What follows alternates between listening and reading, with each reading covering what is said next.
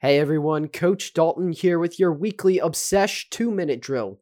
This week we talked to former NCAA basketball player turned fitness trainer Drea Chenier, who puts an emphasis on remembering your credentials as an athlete.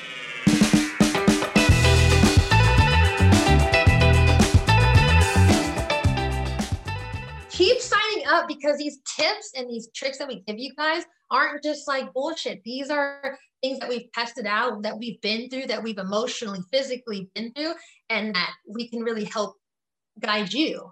So, and it didn't just happen like that. Someone guided me. Like I told you about my two mentors, they helped me. So it's just all about helping each other get there. Because once you book a bunch of sessions with me, you learn more. You learn more about your body, about how you move, how to eat, right? A bunch of tools, right? And then once you know them, you pass them down to your family, to maybe your sister, to your coworker. You'd be like, oh, look what I just learned about this squat. I didn't know my knees were supposed to be pushed out. How cool. And so they start learning. So I would say you guys can learn so much and connect in a real way instead of, just always filtered words and faces. It's just like us on screen. We're picking up the camera and you're right there.